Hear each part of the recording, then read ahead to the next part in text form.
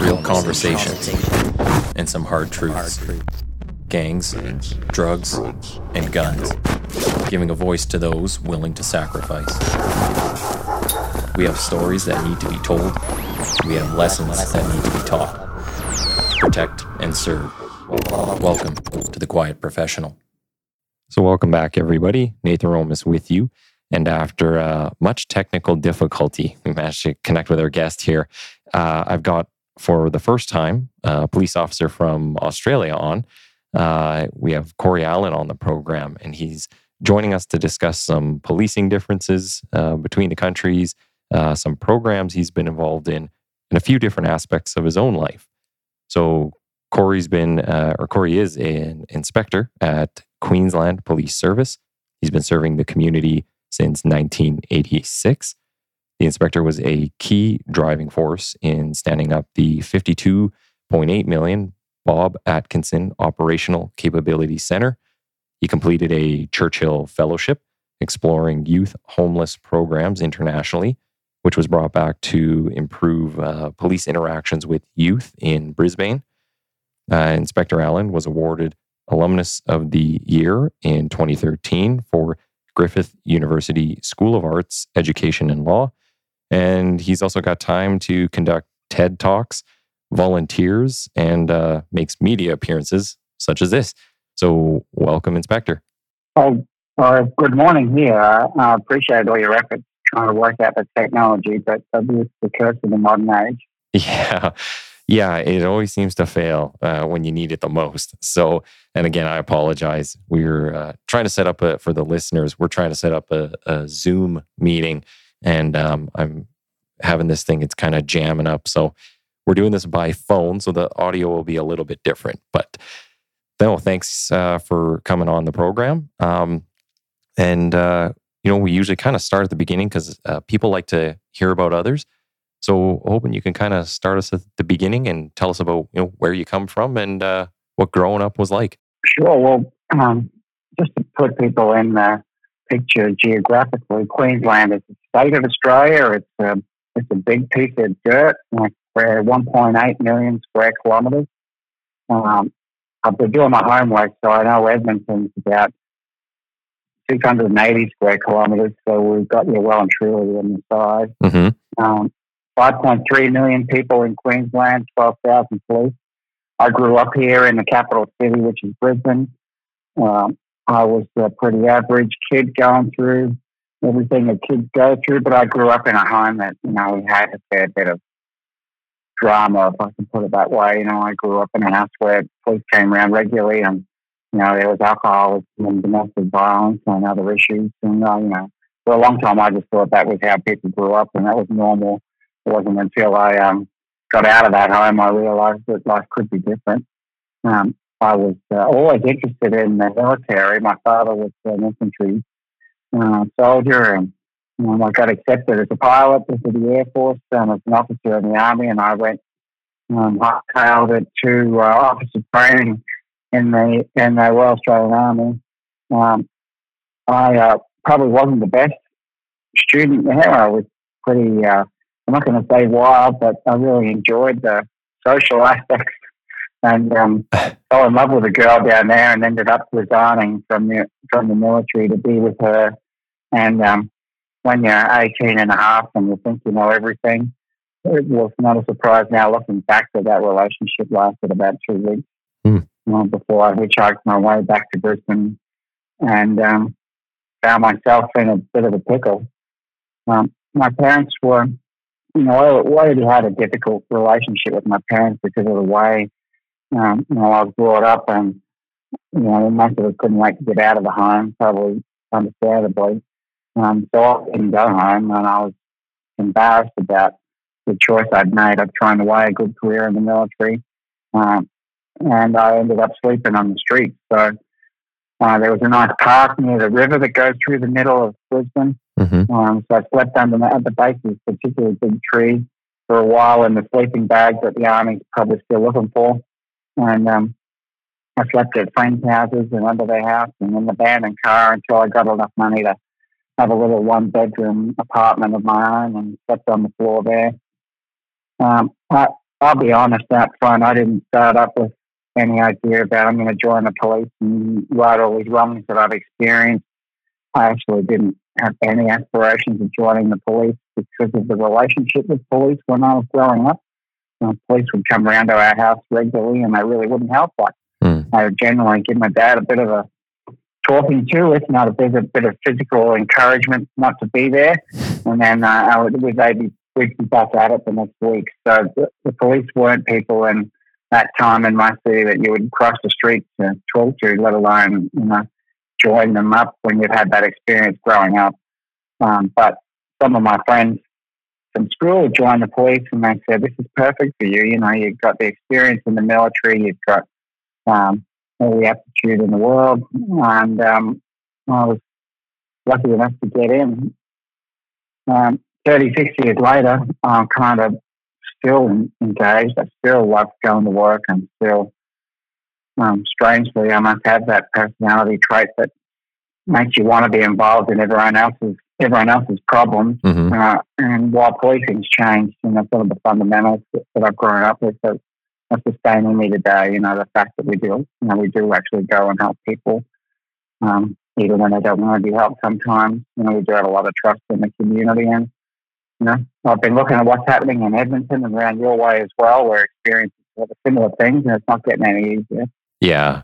Yeah, there's definitely a lot of similarities. Actually, even when I talk to a lot of the Americans that I know or have had on here as guests, same issues. Theirs are a little bit more, I'll say, to the extremes than you might see in Australia or in Canada. But it seems like policing is policing for the most part worldwide, and you see the same issues. One thing I do want to kind of go back and touch on though was, so you're saying there alcohol was an issue in the home.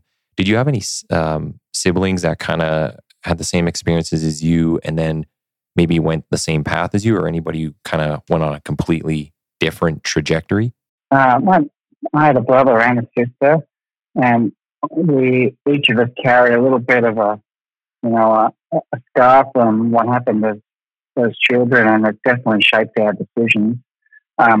Without going into details, my brother had a much harder time than I, and he had a lot of contact with police as a young man.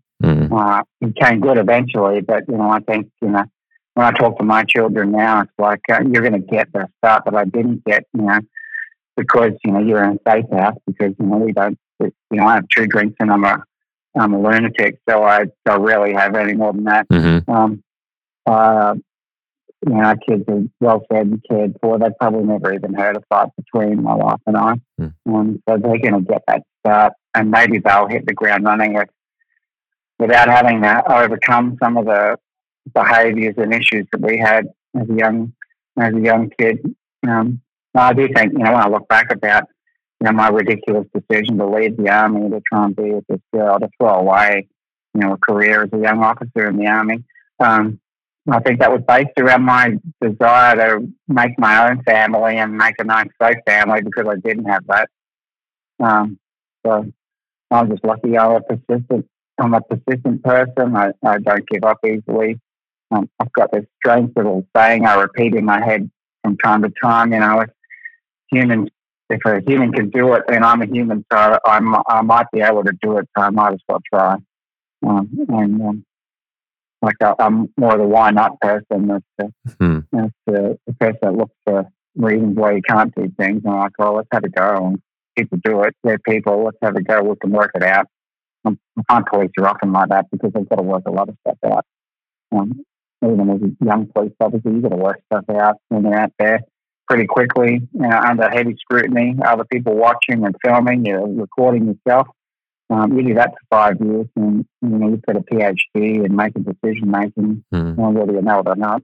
Well, and if you can kind of maybe talk a bit about what drove you to go the military route. So what you're saying is the reasons that you left the military was to start your own family and kind of go your own way. But what was the reasons you went to the military? I enjoyed that structure. I enjoyed the physicality of it.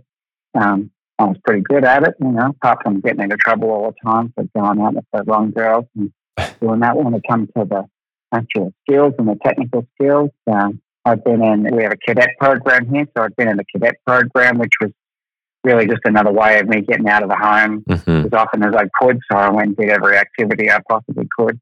But I enjoyed it. I got a lot of positive feelings from belonging to something. And the military and the police are probably at the extreme of those things. But when you feel like you belong to something that means something, that you got people around you all the time, it was very appealing. Yeah. And I suppose it was a bit of I was pushed by my dad because he'd been an infantry soldier, and he was very proud of the fact that I'd got accepted as a young officer, and he was conversely very pissed off that I'd thrown it away to chase a girl. So probably led to my embarrassment about going home. And I didn't think I was homeless at the time. I thought I was just an idiot, to be honest. I thought I was just a kid that had made a stupid choice, and I was now paying the price for it. Well, and how long did you do in the military? I completed the officer training, and I came up to Brisbane as a young platoon commander, and then I left.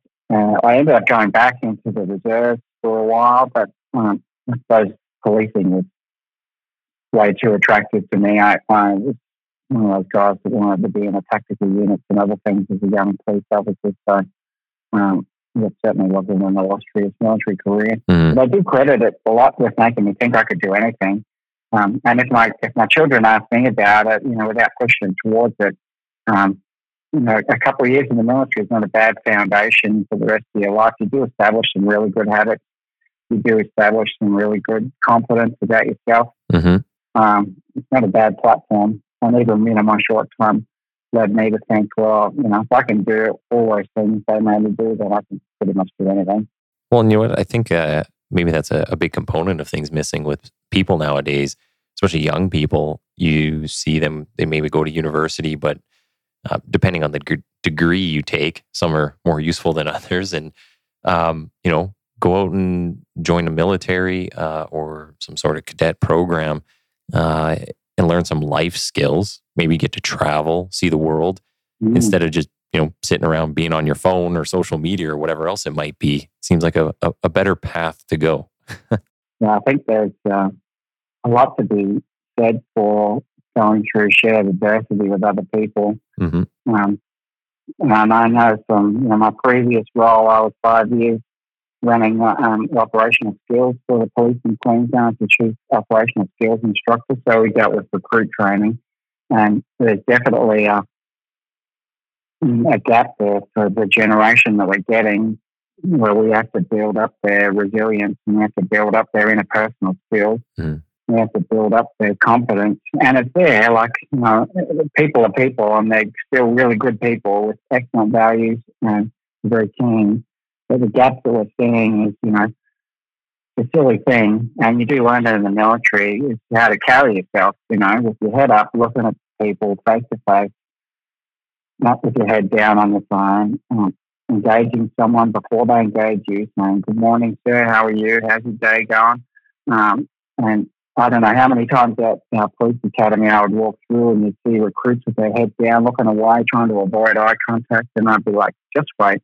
But in less than 6 months, you're going to be out on the street talking to people. You want to learn to get your head up, look me in the eye, engage me positively early, and be polite. You don't have to be over assertive, but you would know from your experience in the police that if you can make eye contact with someone and talk to them and approach them and engage them the right way, it's actually a safer way of doing business anyway, because you end up having a lot more to work with. Not to mention that you've got to start conversations with strangers as a police officer, wearing a police uniform, which is a barrier, in circumstances where they might not want to talk to you at all. And if you can't look people in the eye and say good morning and ask how they are and hold a conversation, you've got a big gap to fill. Yeah. Well, and so what I find interesting is, so you go through the military and you develop all these skills, but then you end up in a period where you're sleeping on a park bench. So how long was that period? Yeah, it was a good 6 months before I got stable accommodation. Wow. And probably speaks to the state of mind I was in. But even when I got that little apartment, sometimes I would just go and sleep in the park. And looking back now that I understand more about mental health and homelessness, particularly with young people, I can understand that, my self-esteem had taken a massive blow. And I probably thought at the time I didn't deserve to sleep with a roof over my head because I'd been such an idiot and made these decisions. Because I would regularly go back to the park and sleep in the park if I was having a bad night, and for some reason I felt like, okay, this is where I deserve to be. Looking back now, and the work I've done with young people and homelessness in the city when I was the officer in charge of the city station, I can see how sometimes people stay on the street, and even when there's accommodation for them, because maybe it's an indication of where their state of mind is at and how they feel about themselves.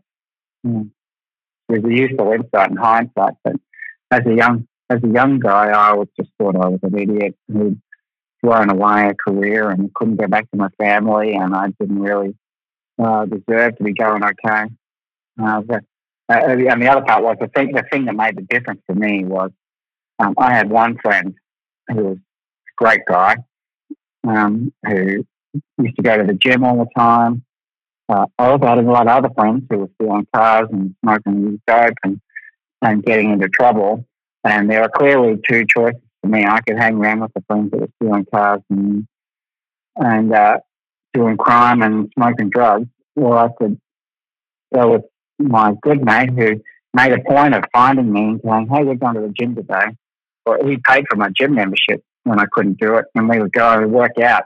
And then we would go to all you can eat, anywhere that had an all you can eat around Brisbane. We would hit it so they would keep us going for a few days. And that really saved me from making three horrible mistakes. I could have easily been the kid that was in a stolen car, and would have never joined the police. I could have easily been the kid that was, selling drugs to his friends to get drugs for himself, and I would never have had the life I've had. So that one person can make a difference in another person's life, and I've since learned that one person can be a police officer. The right police officer in the right place, showing some empathy. When you got the time and you have the capacity, having the right conversation in uniform, it's very influential. With a person that's probably the worst time of their life, you can change the trajectory of that person's life, even if it's only 10%. If you change their trajectory 10 degrees, they're going to be a long way away from a bad place in a few years' time because you had that conversation with them and you showed that kindness. Well, I think you kind of hit on a bunch of stuff that, we were going to, I was looking to get into at some point. Was you have a lot of driving factors that you just kind of ran through there of why you do the things you do now, right? And why, you're involved in a whole bunch of different programs or have developed a bunch of different programs to help youth and homelessness. And is a pretty amazing career. Is this the friend that you were talking about that was helping you out? Is this the same friend that told you to go or pushed you to go join police? No, he didn't like the police either. Oh. We had, police in the 1980s in Brisbane. We were just before a massive judicial inquiry into police corruption and police behaviour. Oh, okay. So while I have no doubt that there were a lot of excellent police in Queensland at that time, our contact with police was not good. Like we knew police that did drugs. We knew police that would give you a smack in the head if you looked at them the wrong way. Oh. The police was not a positive thing. It was more that I had a couple of friends from school who I knew were decent people, and they said, no, I know this is what people think about police, and this might be what you've experienced, but there's a whole group of police who are the right people doing the right thing mostly. So I was really lucky when I first joined the police. I got hooked up with a partner who was a really good communicator. He was a funny guy. He often used humour to break people's animosity, and he knew where the pitfalls were and who not to associate with in the police and elsewhere. And he guided me in the right direction. And eventually, that group that I knew, who did police in the right way, who just loved and enjoyed the job. That group grew, and most of my friends from that era now are in charge of significant pieces of the police, and we have a lot to say about how it happens. So I'm grateful to have made those connections in the police early and I'm sure it's the same in every department. There's people who do things the right way all the time, and then there's people that, maybe haven't got the best habits, But 1980s in the police in Queensland is pretty rough and ready. That massive inquiry unearthed a lot of issues about police corruption and police behaviour and other things.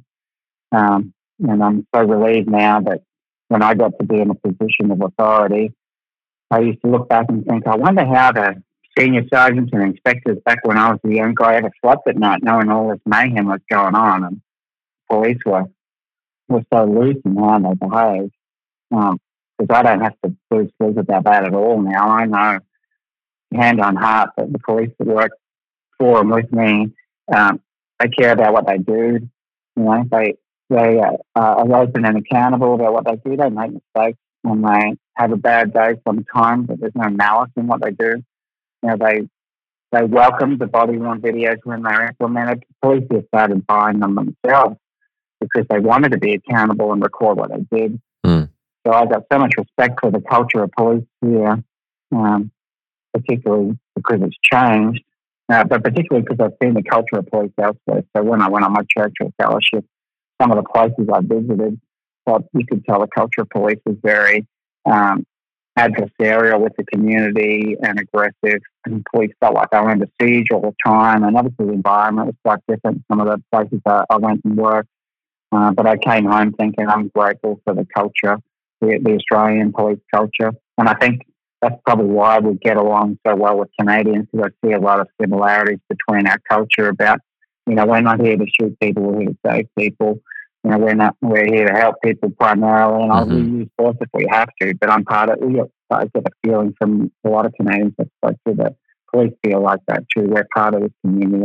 We're not occupying force. Well, would that, maybe when you went through your application process and then the initial training, so kind of like moving on to your law enforcement career, back in those days, was it very paramilitary, kind of the very regimented, structured rank and order? Is that kind of the same setup that you had back then as, they're trying to move away from now?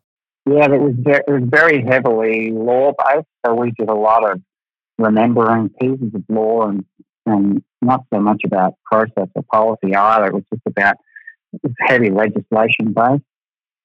We did a lot of marching, which I've never marched to a job, even though I love a good parade. Operational skills training back then was pretty basic, but there was never a lot of training on the things that we see as important now. And I've had a lot of influence over what the training consists of, about coaching people's emotional intelligence and decision making is a big piece of recruit training now, giving them the resilience, physical and mental resilience to be able to cope with, what the expectations are. I think what we do well here in Queensland, we use a lot of scenario training where we replicate real situations to a very high level of reality, to a very high fidelity, and we practice doing things well for a good outcome with recruits before they actually have to do it. It's like fantastic rehearsals. And I was part of a project where we built that big training centre that has a massive scenario village, man. It's like a little city where we go and immerse recruits in very realistic situations, and then we coach them towards good outcomes, watching it as realistically as they can. So, I didn't get any of that when I went through the academy. It was pretty much if you could recite the definition of assault and the other pieces of law, and you didn't cause any trouble, and you passed all your physical tests, you were booted out. And I was only lucky. I think the best training was when I actually got a good partner, and I watched how he worked and how he communicated, and I picked up a lot from that first 6 months with him. The street work, learning like as you go, kind of on the job. Yeah, I think that on the job training is probably more formational, more of a foundation than than the college training. So now we talk about the program for recruits is 6 months roughly at the academy, and then it's another 12 months when you're on the street. So your program is 18 months before you're appointed. You get sworn in as a constable after your 6 months, but you're not permanently appointed for another 12 months. So we give them all that 12 months on the road with mentors and field training officers, and they complete workplace activities and assessments throughout that period. I think that's where they really earn their stripes, so to speak. Maybe I'll kind of ask this here because it's probably a good transition to it. Is, do you have any thoughts around, or maybe this even, I don't know if this comes up in Australia, but it's a narrative that's up here in Canada, looking at a policing college. So you basically go get a degree in, de-escalation, and I think they want bias training or bias awareness training and all kinds of things. But when I'm listening to what you're saying, and I remember back to my experiences going through recruit class with the RCMP, and then I jumped over to the Edmonton Police, so back through training again with them. And then you get that time on the road. You can't substitute that practical experience, that hands-on experience with books. And for me, I think where I learned the most, just as you were kind of saying, is like on the street, actually talking to people. Granted, it's a much more dangerous environment, but you need very good trainers, people that are very dedicated to doing that role to do it. You don't want to just have anybody training your brand new recruits. But I don't know. I'm kind of torn between this idea of a college or turning the police into a profession in that sense, where it's almost like replacing the practical stuff with just theory and then just send you out there. Yeah, they're two different pieces of learning. So I did go to university quite early because I always wanted to go to university, and I did things I was interested in. I was the first graduates of the criminology school here. They were only very new. And it certainly helped me understand how to learn. It helped me think more broadly about the profession as it was becoming a profession. I don't think that could replace, or I don't think that should be a prerequisite before learning the practical skills and learning the on-the-street skills. As long as you get them from a good partner who's teaching you the right way to do things and he's modeling the good behaviours as you go on and professionally develop. My advice has always been, everyone needs to keep doing some type of study and some type of professional development, not just to tick boxes for a promotional list or anything like that, but because a job's changing and learning is an essential part of it. And if you're not involved in the wider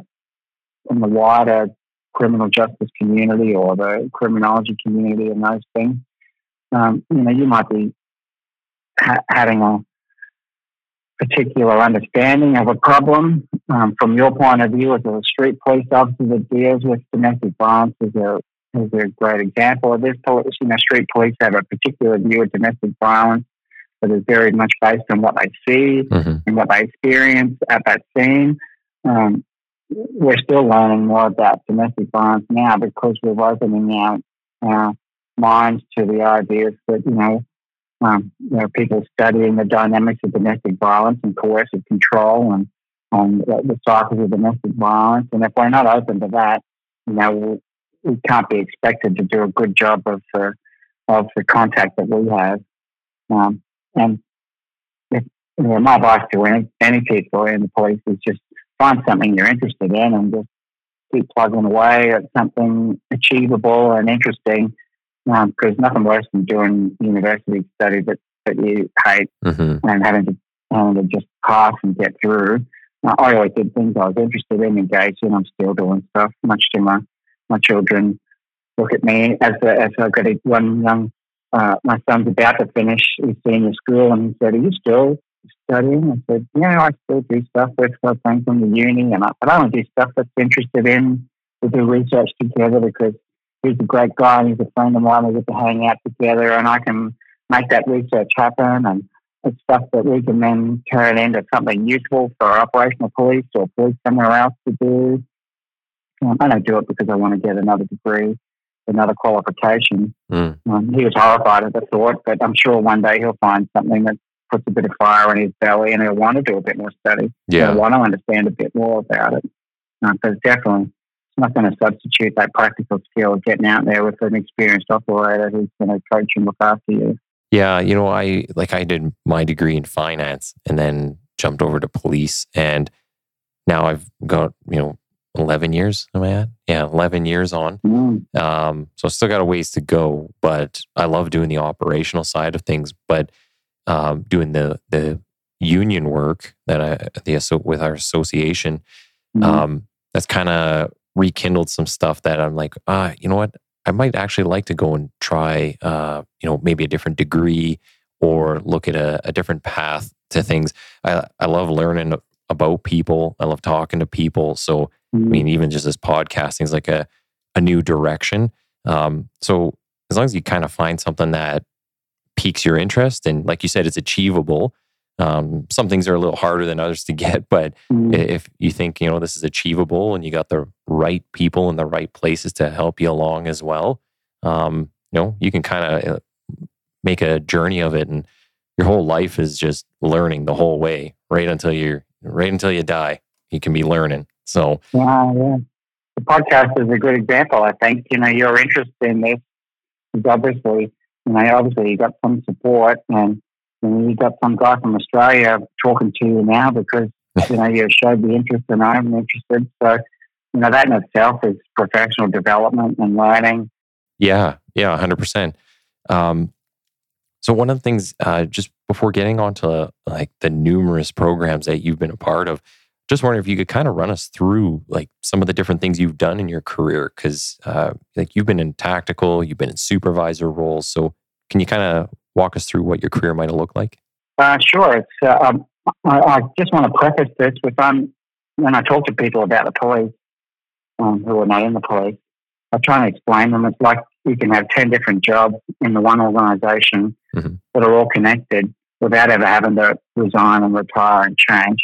So I just still think, even though it's more challenging than it's ever been, it's still one of the best jobs around, mainly because you remain connected to purpose throughout your career. So I worked in, my first posting was at Mobile Patrols, which is like our first response to urgent type calls in the greater Brisbane area.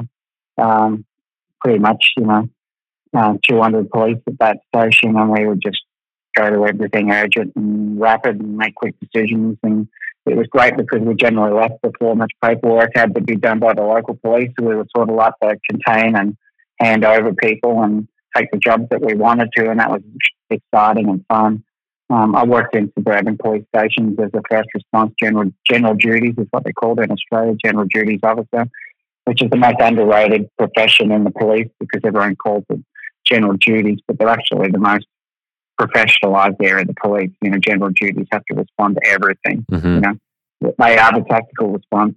They are the crisis negotiators. They are the mental health workers. They are the first criminal investigation at a homicide. They are everything. So, just a shout out to everyone in general duties, like I am now in charge of the big general duties area. I did some time in plainclothes and investigative, rotating through, child protection and other areas. And I quickly got asked to go back to the academy to teach operational skills and that type of stuff early on. I did that for a little while, went back out to Mobile Patrols, and then I, at that time, really wanted to do selection for our special emergency response team, which is the tactical areas. And it was grueling, 3-month selection course.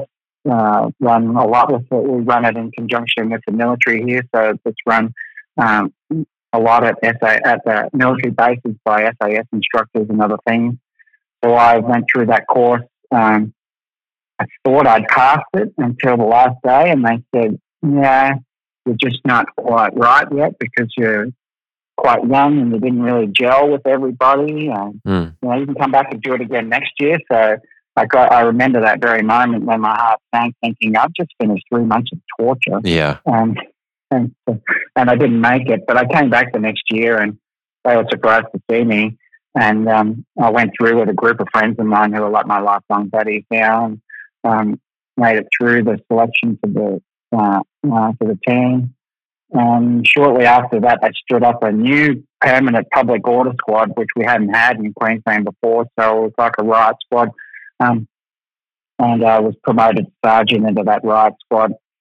I'd only been in the job for 7 years at that time when I made sergeant. So I don't think I'd have made sergeant out and first response because, obviously got the old crusty people out there with much more experience than me. But in the tactical areas, I was obviously much more suitable. Spent 8 years there, and it was very good. That period was so important, I think, not just for the unit, but for Queensland, because we had a history that was very checkered with public protests. So, there was a period in Queensland where you weren't allowed to protest on the street, and it was very confrontational, and the police would go out and remove anyone that was protesting on the street. It was very adversarial. So when they started our full-time unit, it's odd when you say it out loud now, but there was a protest. There was a period in the 1970s, early 80s, where the Premier of Queensland just declared that street protests were unlawful, and the police were used as a battering ram to get people off the streets. And imagine how that went with the public perception of police. But when we started up this full-time public order squad, again, with groups of people who knew that people had a right to protest and that they could do so peacefully, and that was one of the things that I'm sure that everyone would agree with, that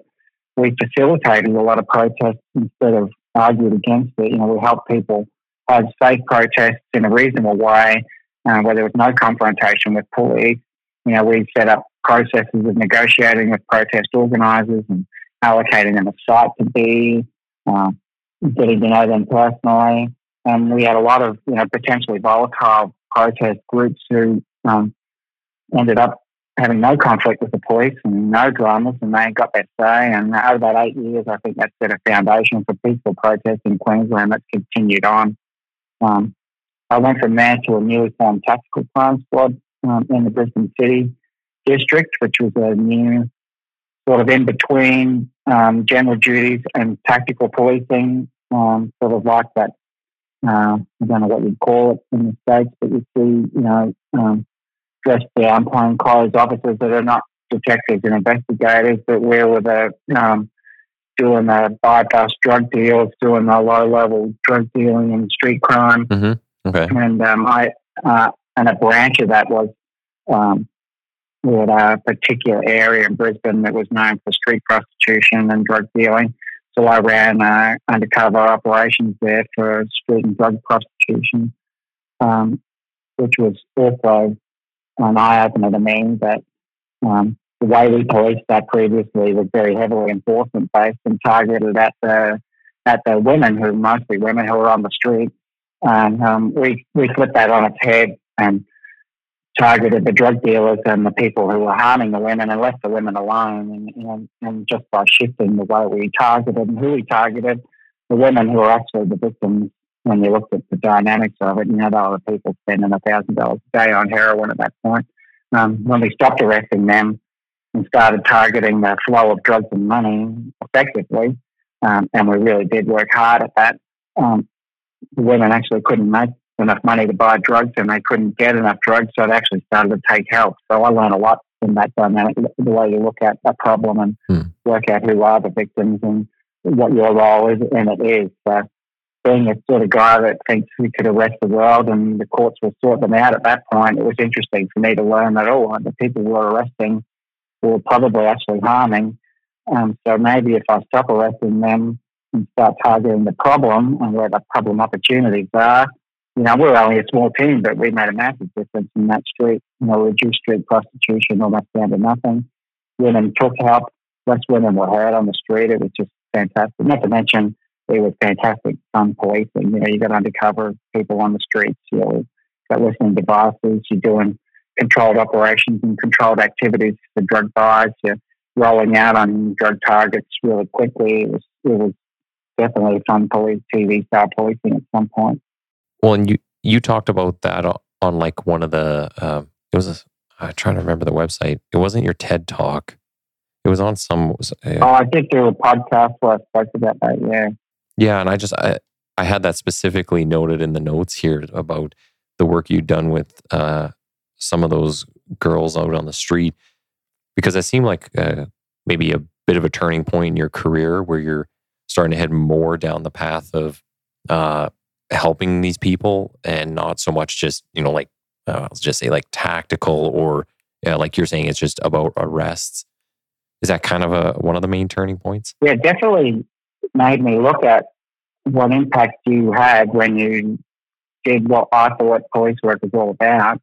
And I had a moment when I was working with the other detective sergeant that was running the unit, and he was showing me how the operations work. And we arrested a street worker for public solicitation, and she was cranky and upset, and we took her to the watch house and charged her. And I said, "What happens now?" And he goes, "Oh, well, she gets a $300 fine." I said, "But is she going to get any help? Obviously, she's going to be having a bad night coming down off heroin tonight, and obviously she's got health issues." And he said, "Oh, no, she'll just get a fine." And I thought, well, we probably just did her more harm than good, because now she's got to go and do 3 more jobs to make $300 to pay that fine, or she'll get a warrant and get arrested for that fine down the track.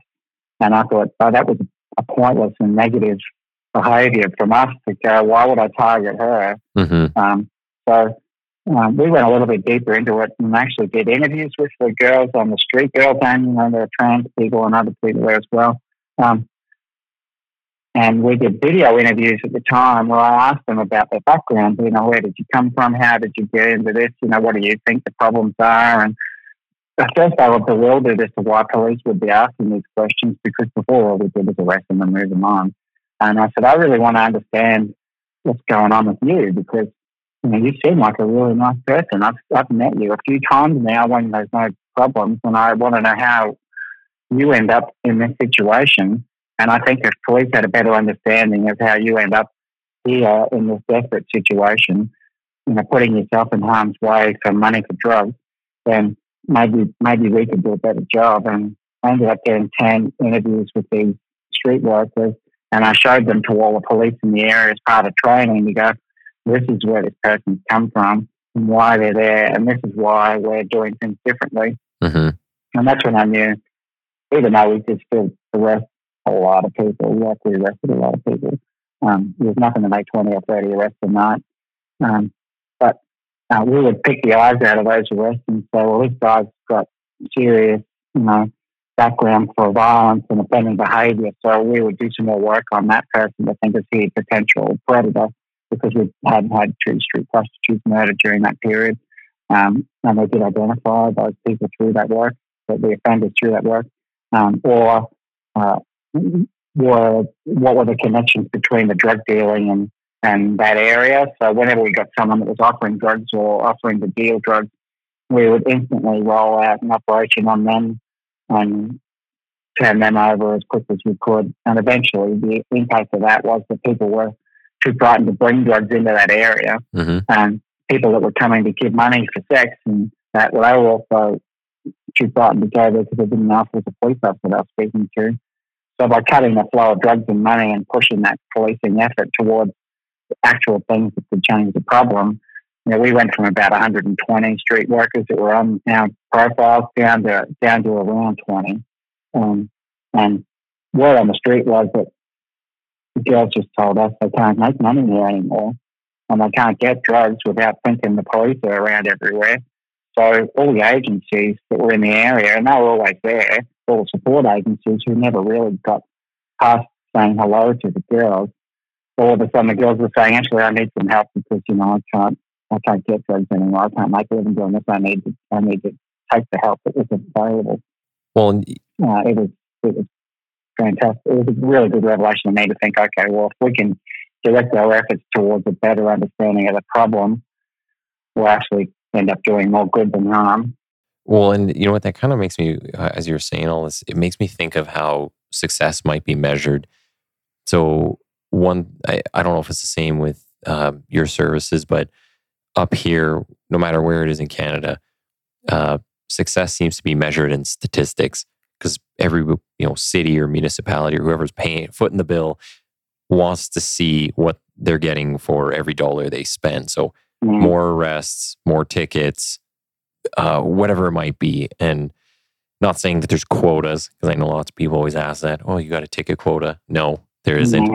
But, just in general, people want to see like the numbers, how many thefts are happening, how many assaults, all these different things. But what if you could kind of flip it on its head and just say, how about if you don't hear about these things or don't hear from us, things are maybe going a little better or things are going good. And not saying that we don't need... the absence of... the absence of it. Well, you did a finance degree. Yeah. I suppose you got to look at it like, do you want to see how many people got arrested, or do you want to see how many people didn't get assaulted, or how many crimes didn't happen? So the absence of... And I had that same experience when I was in the public order squad. We would often go to a country town that had a problem. We would arrest everybody. We tried... There was zero tolerance policing at its best. And we would leave and they would pat us on the back and say, what a great job, you cleaned up that town. And to a degree that had an effect. Certainly, you guys, you put the team to a town and you clean up the streets. We arrested 75 people in one night in a country town. And they were having what's called called a B&S ball, but it's bachelors and Spencers. It's like a country hoedown type function where everyone from around the country comes to this one town, and they'd had terrible problems with alcohol and violence there in the past. So they got us in. We arrested 75 people in one night, and we all got a pat on the back for what a great job we did. And I didn't realise that they didn't have that function again for 2 or 3 years because they were terrified of the police being there. So now over-policing of that problem led to a really positive community event not happening for 2 or 3 years. So that's what I knew, that you've got to measure the effects of what you do, not just the activities that you do. Yeah. So while it's easy to stack up arrests and tickets, but you might end up with having very little effect for a community that hates you. Because if you've been for 10 years in rough areas, you know that there's always low-hanging fruit you can arrest. But honestly, I'd rather see police use their discretion and use that leverage now to push those people towards what is the bulk of police work here. And I assume it's the same where you are, but so much of our work is health issues and drug issues and mental health issues. Yeah. That it won't be solved by police arresting people. We need to push people to help and push people to services and use our position and our influence and our authority, even if we can, push people into diversion so that they fix the problem, not just get another charge on the sheet. Yeah, I think we, at least here, my experience has been we've gone a little too far to the side of hands off, where we don't even push people into like diversion or anything. Everything is just, hey, would you please come? Seek counseling or seek help or whatever. Do it when it's right for you, and then that's it. And it's like, at some point there's some people who are so bad that it's like, okay, we do need to look at some options. We need intervention, and sometimes there's got to be a hard line, where you say, okay, you've caused X amount of dollars in damage, or you've hurt X amount of people. Like, you are now going to get help, and sometimes you got to make people go. Yeah. A couple of things that I saw on your resume, I'll say, was some of the volunteer work. I wanted to ask a bit about this. You had some stuff here. It was called the Micah Project's Homeless Outreach. Oh, yeah. Can you talk a little bit about that? Because I was wondering, like, is this a specific area, or is it just like a building that you had to deal with? What is this?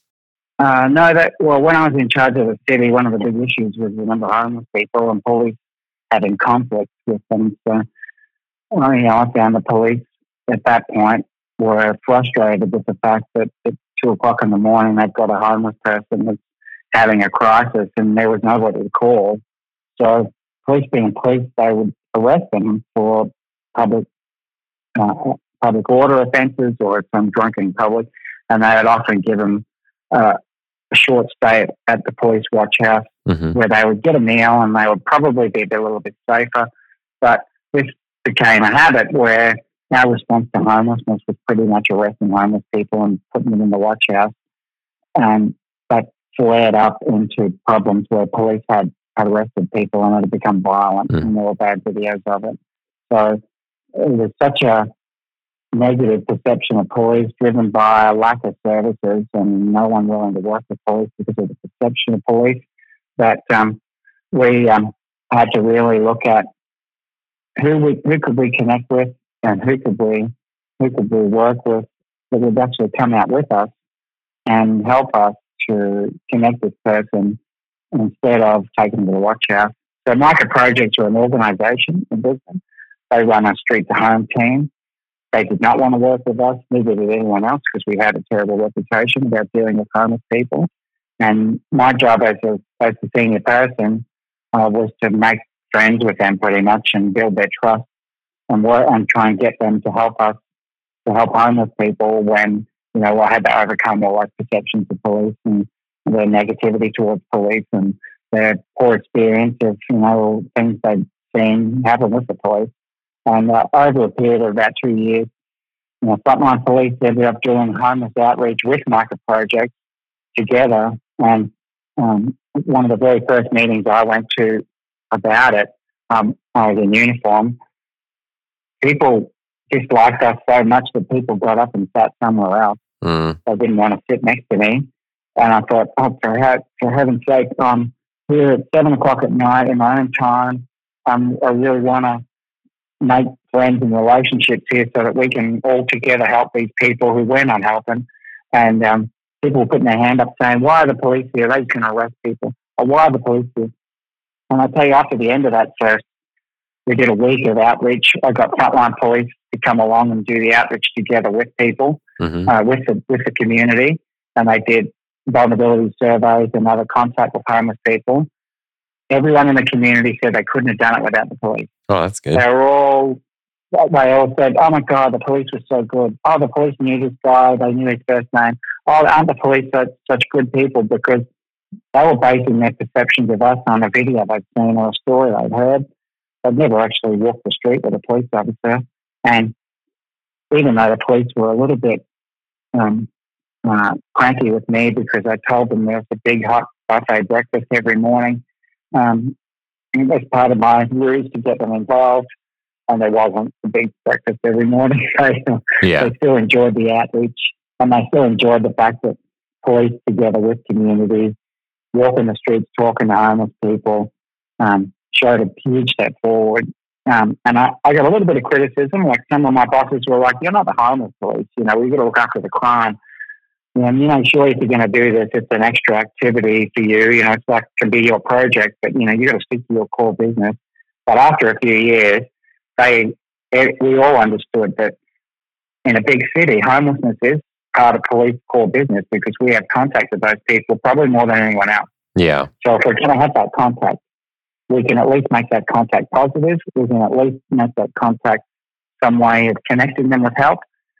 So what changed in Brisbane was the attitude and culture of police as a result of being involved in those community engagement stuff that actually helped them get people off the streets and actually help people get houses. They felt so much better about their job, and it freed up a hell of a lot of time where we would deal with a homeless person in crisis. We'd have to take them to the hospital to get a medical clearance, and then we'd take them to the watch house, and they'd be off the road for 3 hours.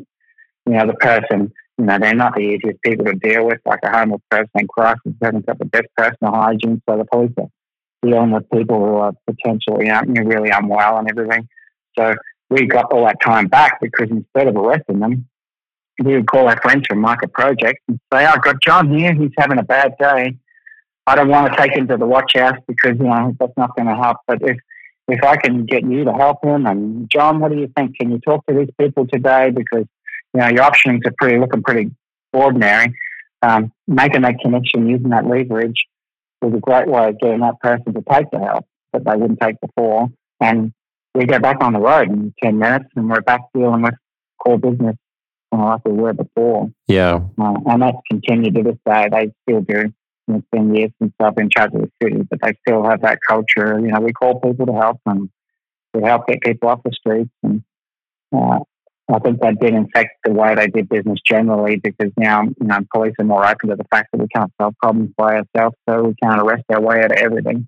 Yeah, and you know what? It's always nice to have a partner there, whether it's someone from dealing with homelessness or mental health, whatever it might be. I mean, there's other people with other resources and information that might be better suited to fix a problem.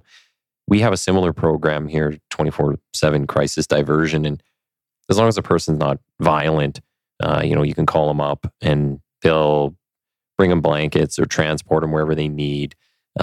Just help them out with a bunch of different resources. And then that frees you up to go to some of the criminal calls that are out there. So it is a nice partnership.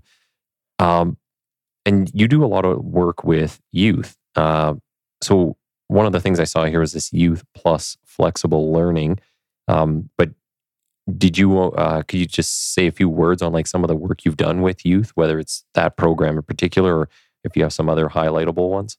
Oh, well, sure. We once we dug into the homeless problem in the city, and we got to understand what was happening, there was like different communities of homeless, if you want to call it that. There were the older people who, had systemic health and medical issues and mental health issues.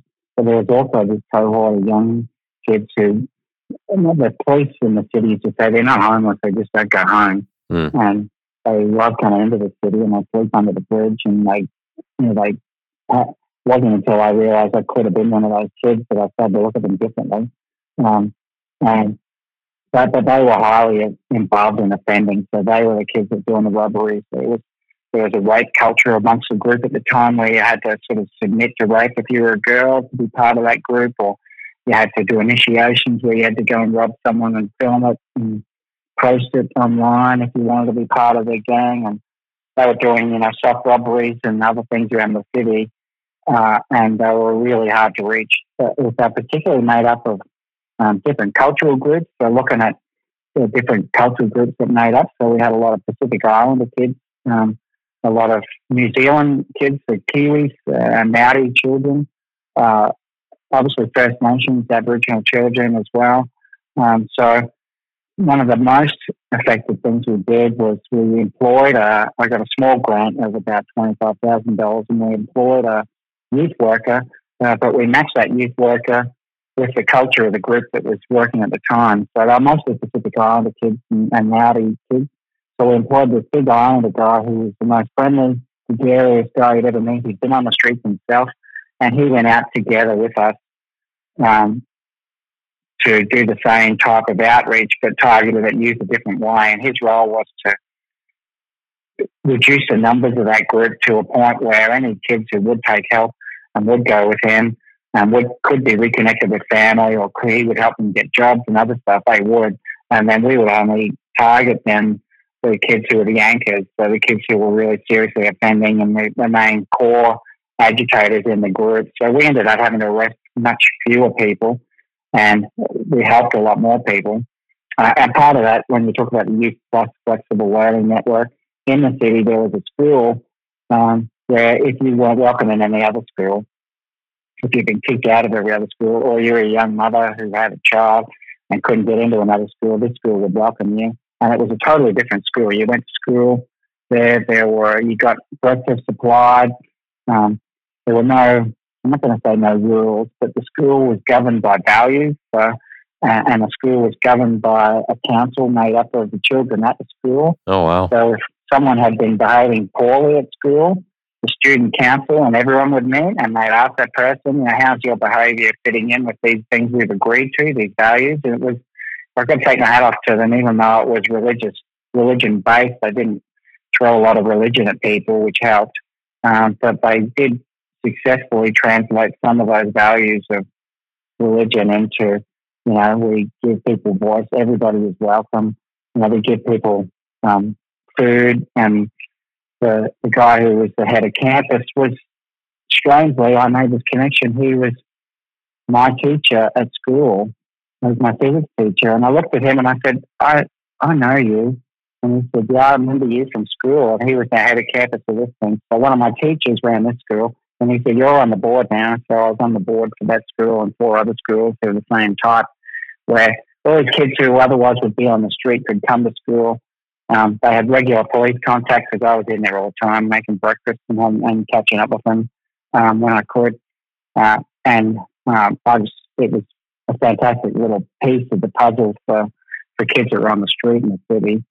It wasn't lost on me that there were a few kids there. I was looking at them and I thought, I was 2 steps away from being where you are, and I totally get where you're at. Mm-hmm.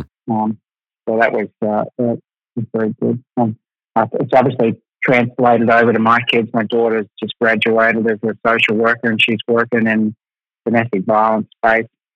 My youngest wants to join the police, and my middle child is thinking of being a school counselor, doing a psychology degree and a social work degree. So it's nice to know I've influenced my kids that way as well. Yeah, that's pretty cool to see, all that stuff kind of passing on to your own kids. Yeah.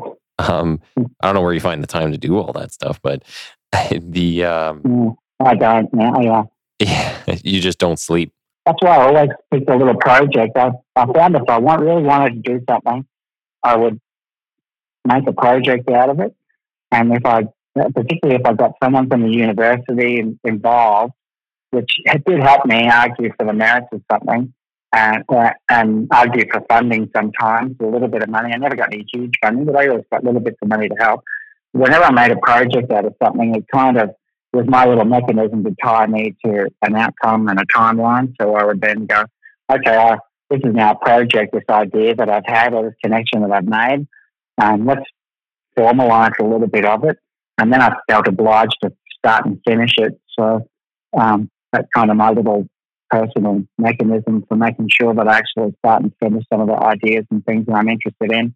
And that also paid off at the end too, because then we could market the success of it by, being able to show, here's a good evaluation of it. Here's something we did with the university and with this other person. So it was pretty wholesome as far as representing police differently from what my people might see on the news or hear from their friends. Mm-hmm. Was speaking of not having all the time in the world, but you do TED Talks. This is something that I think is very curious. The first person I've had on that I can think of that even does these. How do you even get involved in that? I'm not going to call it a cult, but okay. The whole TED arrangement intrigued me, so I applied for a ticket to go and see the TED Talks in Brisbane. And it was odd because you log on and you've got to write a story about why you want a bloody ticket. And I was like, I just want to buy a ticket. It's $50. I'm going to go along for the day. Yeah. But you had to write a 250-word piece about why you want to go to the event. And I thought, man, I didn't understand it at the time, but they curate the audience. So they get the right sort of people there who are probably usually introverts, but people that want to actually do something with ideas and they want to connect with people. And it's just a fantastic vehicle to make that happen.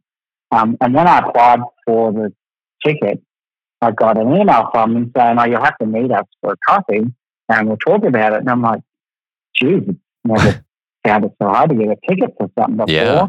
And when I met with them, they asked me to do a talk. So you can't volunteer for a TED Talk. You've got to be invited. That's not how it works. They've got to somehow find you and hear about you. Oh, okay. The word of mouth was a lot. So they had heard about me and they asked me to do a talk. Why I think it was important was I didn't really understand what had happened in the city as well as I could have. So they said, we've looked at you and seen the stuff you've done in the city, and people told us about you on this homeless work and the youth work that you did and how that changed the culture of police for the better. And I'm like, well, I don't know what I'm going to talk about. So they sent me away and said, come up with an idea about what you think was at the middle of it. And it was amazing when I thought about it. And I thought, well, what actually happened? Because we did a lot of stuff. We did a lot of good. I was proud of it and pleased to be involved. Of, particularly how the role of police, just took it up. But then when I had to think about what actually happened and what were the things that made the difference, it came down to one word, and it was empathy. Mm. And I said, what happened with everything that we did, every little project, and we did a lot of little projects, a lot of micro projects about giving people free tickets to get out of town instead of giving them a move-on direction. So they get a free ticket to get on a bus or a train and get back to where they needed to be. Little tiny things like that. They all had a common element of empathy, where police in a position of authority with a lot of power and status, with some preconceived expectations about what you're going to get from a police officer in play, it was very powerful when police said, I'm worried about you, and I've got a friend here who's going to help you, or I've got a ticket here that's going to help you get home, or I've got I've got a youth worker who can come and see you and make sure that you're not in this position. And the power of police being able to show empathy at that moment not only was far more effective and far more a respectful way of conducting that thing, but I still believe to this day it changed who that police officer was for the rest of their career. So when they had that experience of, oh, here's a person who I could have easily just given them a move-on direction and arrested them, or thrown them in for drunk, and I asked a question, can I help you? Because I'm really worried about you, and I have some people I know who could probably help you. And they have that experience of that person saying, that would be great. And they get that change happening right in front of them because they were a different type of person at that time. That I think that triggers something very strong in a police officer to think, okay, well, maybe my job's not just writing that person a ticket or put them in the watch house. Maybe my job is to see what I can do about the problem, because I'm a person and they're a person, and we are here right now. And I know it sounds like I'm wearing yoga pants and singing Kumbaya, but we are connected. At that time, because we're both sitting here trying to work out this problem for you. And I saw that many, many times with police who were, probably a little bit burnt out, probably a little bit bitter and jaded, who worked with a youth worker and helped a young kid and got him a meal and got him a ticket home. And I saw that happen, and I saw them, the rough edges soften. I saw them become a happier, better person at work. Our sick leave went down at the station. The morale at the station improved. We got more time to do the things that they thought were core business, the core crime issues and other things, because people were helping us with our job. We weren't doing it on our own. And I saw police use that same approach to other problems. So they would go to a house break-in, and instead of just taking a report and leaving, they would say things like, can I come and check on you because you look really upset? So I might just drop back in tomorrow and make sure you're okay. Or I'll come back and I'll bring the crime prevention sergeant and we'll do a security order to your house because I know this has been upsetting for you. So I just saw them pick up this little idea that if you showed a bit of empathy and you did a couple of little extra things, that was very worthwhile for both you and the person involved. And that was what the TED Talk was based on. It was 11 minutes of sheer terror because there's no auto cue. You got to remember it, and you're on the internet live. And I had a meltdown beforehand because I was so nervous about doing it. Yeah. I thanked my wife because she kind of yelled at me just before I went on. I said, I'm not doing it. I said, I'm going to stop this up. And she said, you get on there, your children are watching. Yeah. So it was good. And since then, it's been really nice that TED Talk now gets used in universities and criminology studies around the world. I get messages from people all the time to say, I watch this and I just thank you. It's nice to know that police are thinking like this, and there's people like you that are committed to doing something about it. And it's been a wonderful little segue. And now I'm part of the TED community because I coach other speakers and I help run the events here in Brisbane, the Brisbane TEDx. And I don't have time to do it. But like I said to my wife, I go back into that community and there's all these people who come there with ideas and with who are generally introverts who want to be involved and actually do something and take action. And it's such a positive group that you rarely find in one place at any one time. It's an amazing thing to be involved in still. I've helped another police officer do one. Is there any sort of commitment to it then? Like, are you under a contract to work with them, or is it just kind of as you want to come and go? Oh, no, nobody makes any money out of TED, so it's not profit. Nobody gets paid. There's no money involved. It's just people that want to believe in putting ideas into action, and that TED's the vehicle for it to happen. People watch and share the videos, but if you ever get a chance to go to an actual event, it's the whole day. So we had one recently. I set up an activation space as a little VR project I did where we had VR de-escalation scenarios. But I coach the speakers, and then I help them in the green room so they don't run away down the street screaming before they go on. And the event itself, you end up meeting 5 people that you want to get to know, and people end up connecting with you. And it's not like corporate connection or networking you see at some conferences or other things. People who want to buy or sell things to you, or people want to do that. This is, ground level, very wholesome connection with people who are in the community trying to do good things.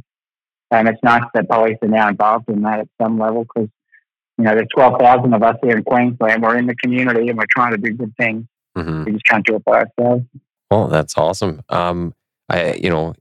It's always good to learn something new. And I haven't talked to anybody who's been a part of this program. So very interested to learn about this when I put it on the list of things I was sending to you. Sure.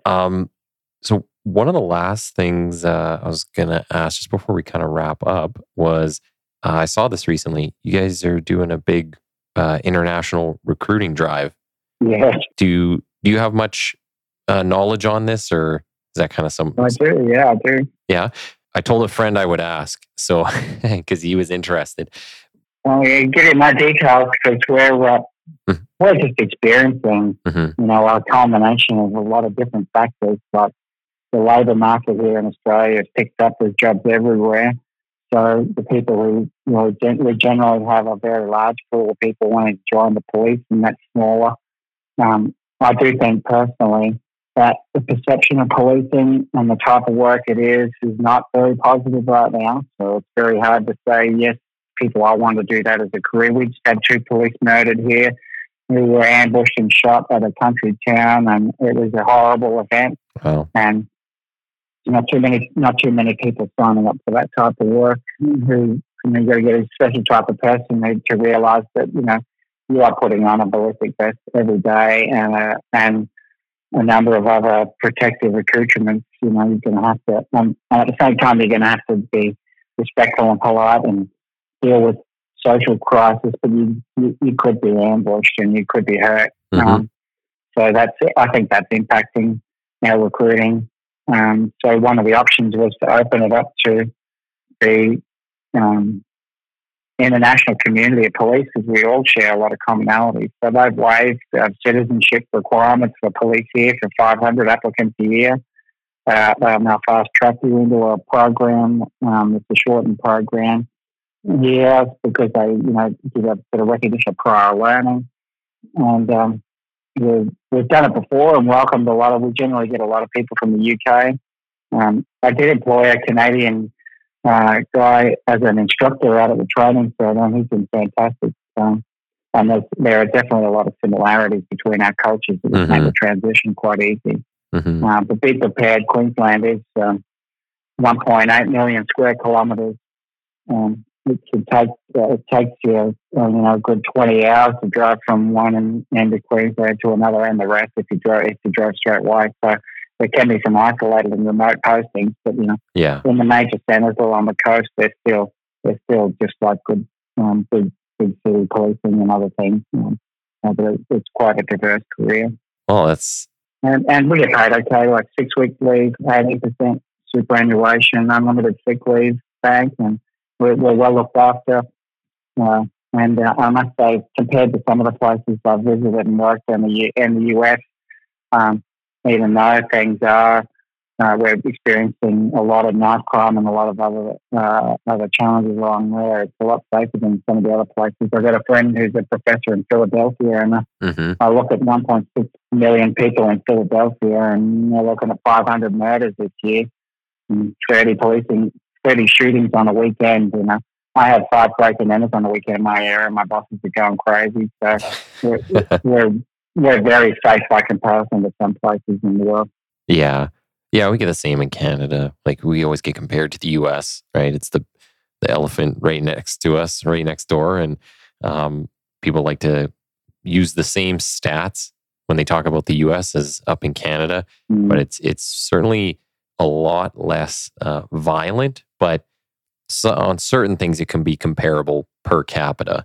But yeah, it's I imagine Australia is kind of more along the lines of Canada when it comes to policing, culture, similarities between the two. So just as we're coming up to the end here, I just want to make sure I give you the chance to say how people can follow you. So social media, books, anything you got, how can people kind of get in touch? The LinkedIn seems to be the best, though. Like, I get a lot of good connects through there, and much to the frustration of our police media, I'll always post things if I've got a thought bubble or something that's topical at the moment. There's a lot of stuff happening here around youth crime and our problems with youth stealing cars and high-speed pursuits. So, I'd like to think that a senior police officer can be involved in the conversation in a more open way. So, look me up on LinkedIn, and my contact details are there, and I mean this in the most genuine way. If I can ever help someone, or someone's setting up a program, or they want any material from stuff that I've done, it's an open book, so I'm happy to share and help anyone develop things. And if you ever have the good fortune to come and visit, look me up, and I'm sure you get looked after while you're here. Well, and you know what? You reached out, and we connected on LinkedIn, and I mean, you've been nothing but great to deal with, especially through our technical difficulties, me being a giant disaster here, try to get this set up. So if you want to hang on the line, I'll say bye offline too, but just want to say thanks for coming on, and it's been a pleasure to have you on here and talk about your story. Thank you. I appreciate the opportunity, and thank you for what you're doing. It's good to get with that.